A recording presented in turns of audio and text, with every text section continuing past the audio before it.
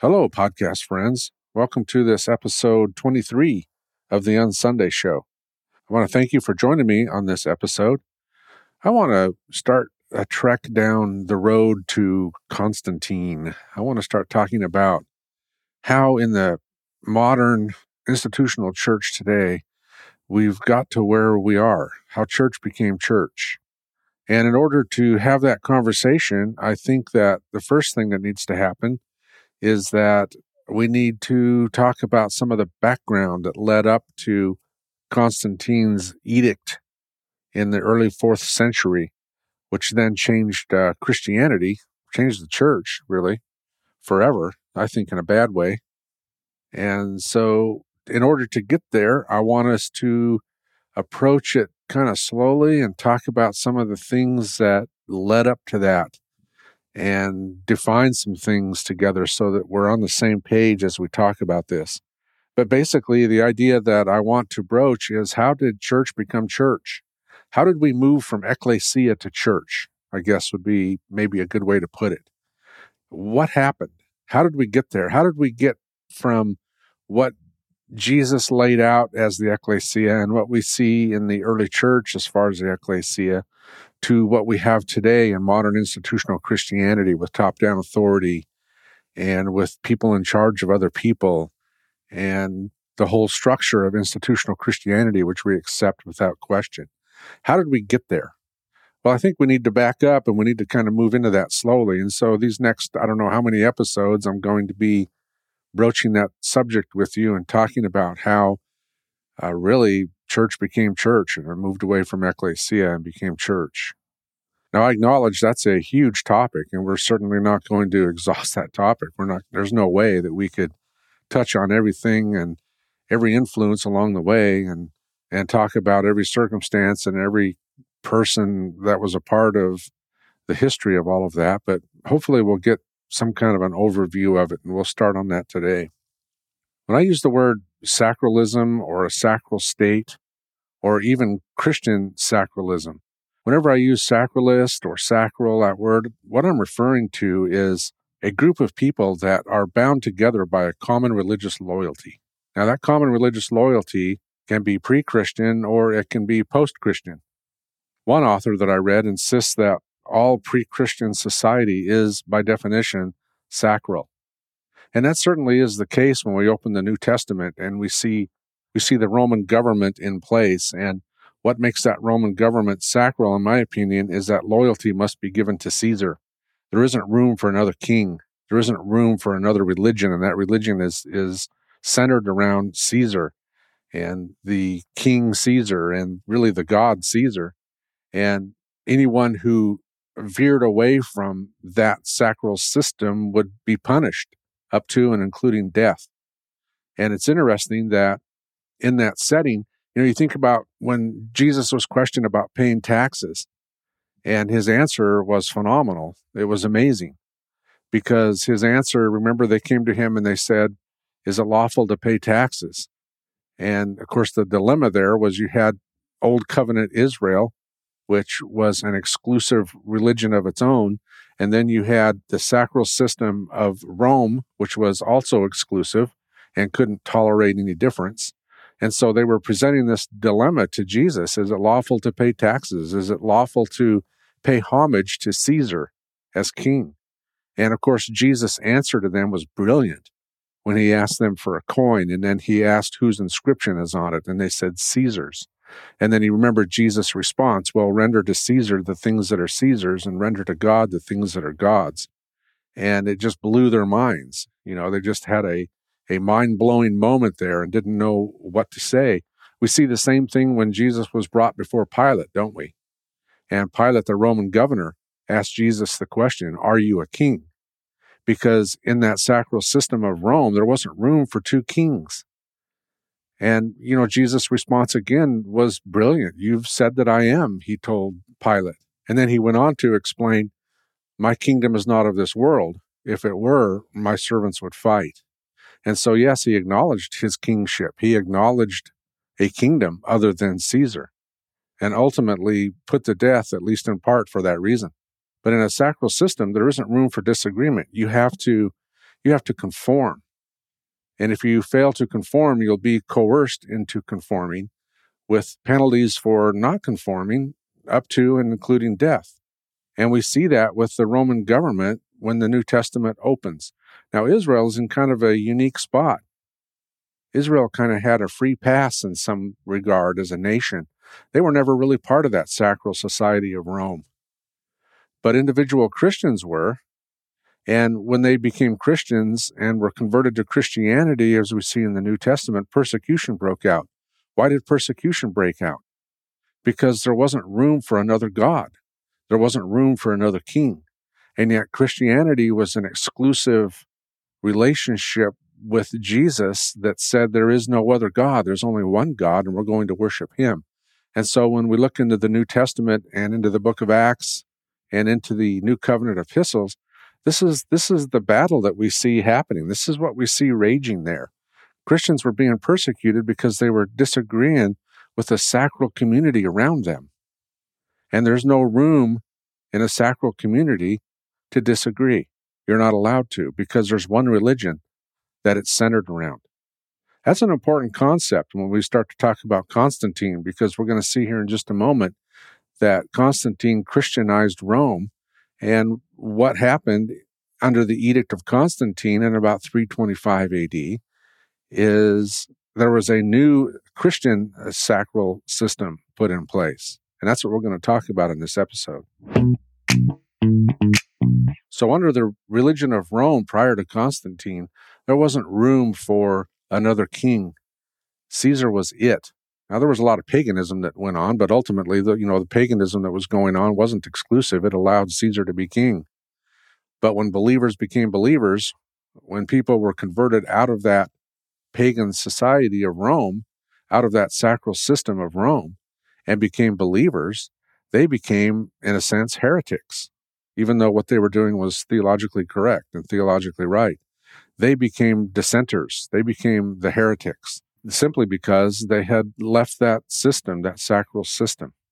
So let's fast forward to Constantine. And Constantine, of course, was the Roman emperor.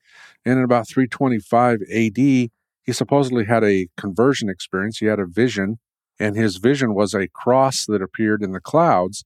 And the words on the cross said, "In this sign, conquer."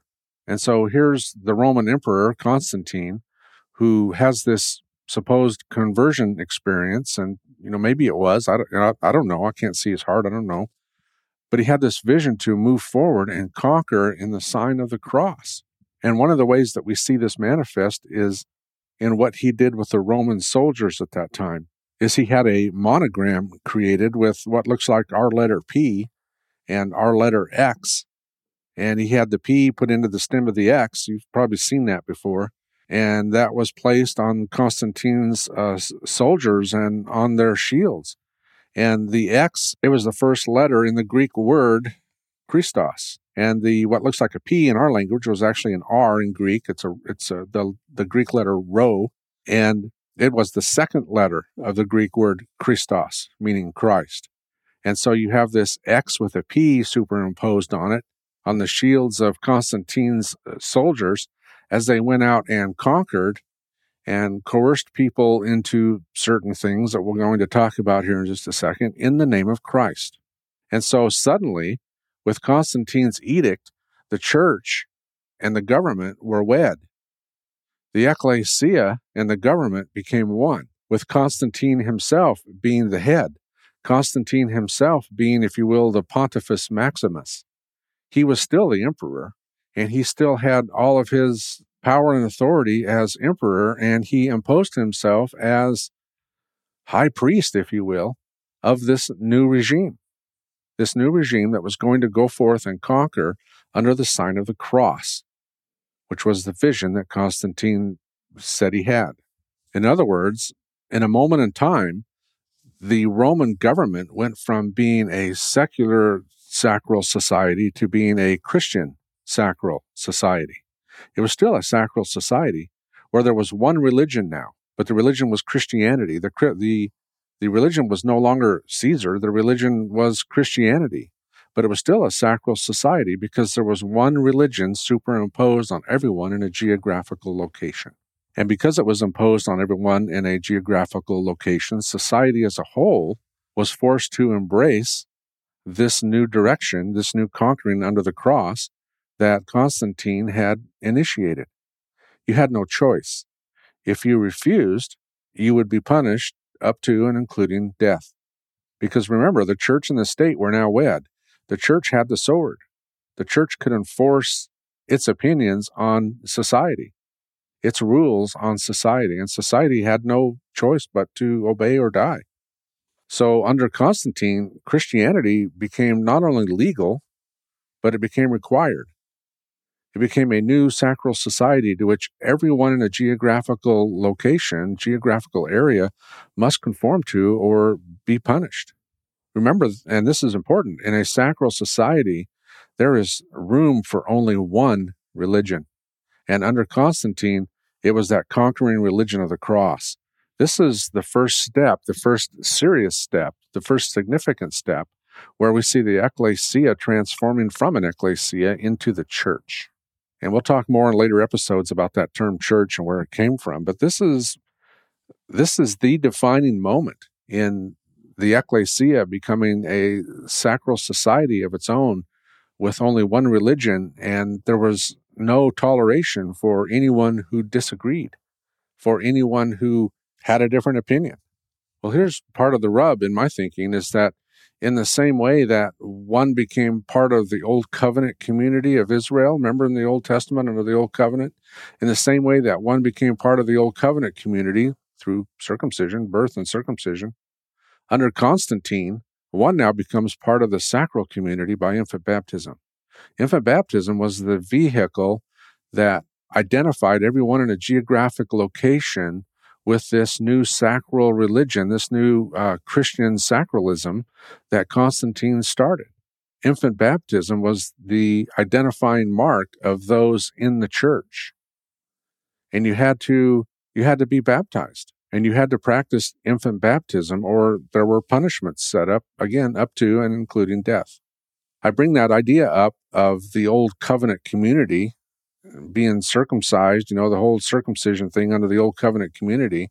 I bring that up because in the same way that personal faith under the Old Covenant didn't make or break you as far as being part of the Old Covenant, personal faith was now missing in Constantinianism, as again evidenced by infant baptism. The ecclesia was forced from a voluntary community of believers who had come to faith in Jesus Christ to personal faith being irrelevant, again evidenced by infant baptism. It became all of those living in a geographical location were identified as the church.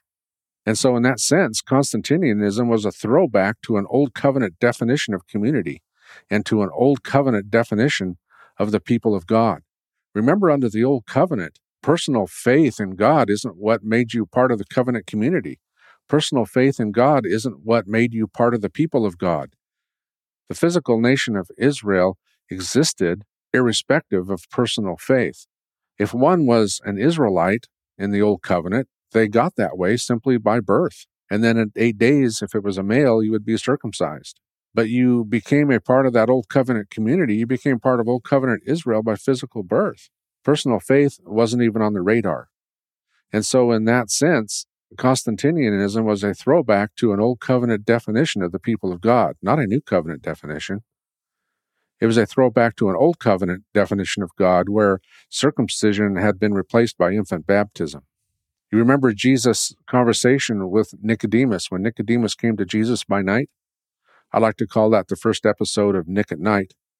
But you'll remember that conversation that Jesus had with Nicodemus must have blown Nicodemus's mind, because here Jesus is saying you have to be born again. Why would he say that? Well, he would say that because Nicodemus's first birth didn't take in terms of personal faith. It didn't take in terms of bringing Nicodemus into a new covenant community of the people of God. Nicodemus' first birth, his physical birth, brought him into the Old Covenant nation of Israel, the Old Covenant people of God. But Jesus was preaching the gospel to Nicodemus and saying, Nick, your first birth didn't take. You need to be born again. And so there's that distinction there between Old Covenant Israel and the New Covenant Ecclesia, where in the New Covenant Ecclesia, personal faith is required. Well, under Constantine and Constantine's edict, he threw us back into that Old Covenant concept where infant baptism replaced circumcision, and all of those in a geographic area were considered part of the church. Well, here's the dilemma. If we're going to accept the concept of the church as everyone in a geographic area in society as being part of that church, then we have to reject what the New Testament says about the church being comprised of those who believe. These two views can't be combined. One cancels out the other. We can't embrace them both. One is a Christian sacralism, and the other is a New Testament definition of what the ecclesia, what the church is. That's the dilemma. And failure to baptize your children would result in punishments up to and including death. Remember, a sacral society can't tolerate rival faiths. Everyone must conform to the sacral society's definition of acceptable church in order for it to survive. If anyone stands up with a different opinion, they're going to be silenced, and that's exactly what happened throughout years of church history. People died because they spoke up and said, this isn't what the New Testament says. This isn't the New Testament description of what the ecclesia is. And they paid the price for it, some with their lives, many with their lives. Because since the church and the state were one and the same, the church used its state power to enforce its policies, to enforce its rules, and to guarantee its survival. In essence, Constantine's edict, Constantine's change, Constantine's conversion, and then insistence that the church become what he defined it to be, this whole change that Constantine made nullified Jesus' words when Jesus said, my kingdom is not of this world, else would my servants fight. Not only that, but it put Peter in the right for pulling out his sword and cutting off that soldier's ear, and it put Jesus in the wrong for rebuking Peter. So what we see under Constantine's change is that adults who had not yet been baptized were required to be baptized. I mean, this was a pagan culture. And all of a sudden, we're baptizing people just for the sake of getting them wet and requiring them to attend catechism class in preparation for their baptism.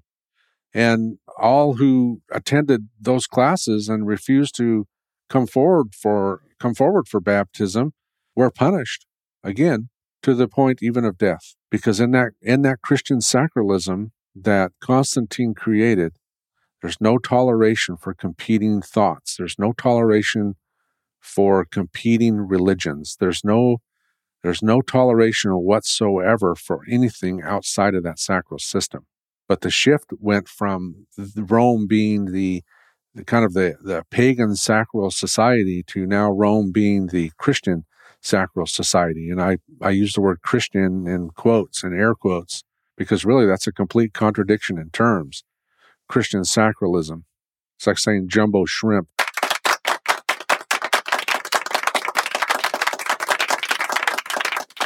But I really wanted to just introduce this idea to you. It's something that I've been giving a lot of thought to, and it's a goal where I wanted to take this podcast since I started it. And so I think we're finally getting to the subject that I had hoped we would one day get to, which is the core of how all of this happened, how we went from ecclesia to church. And under Constantine, boy, it really kicked off because all of a sudden you've got the state empowering the church to be what the state insists that it is. And the church and the state are wed. They are one. And the church carries the sword. And to disagree with the church or to refuse the orders of the church is to refuse the government.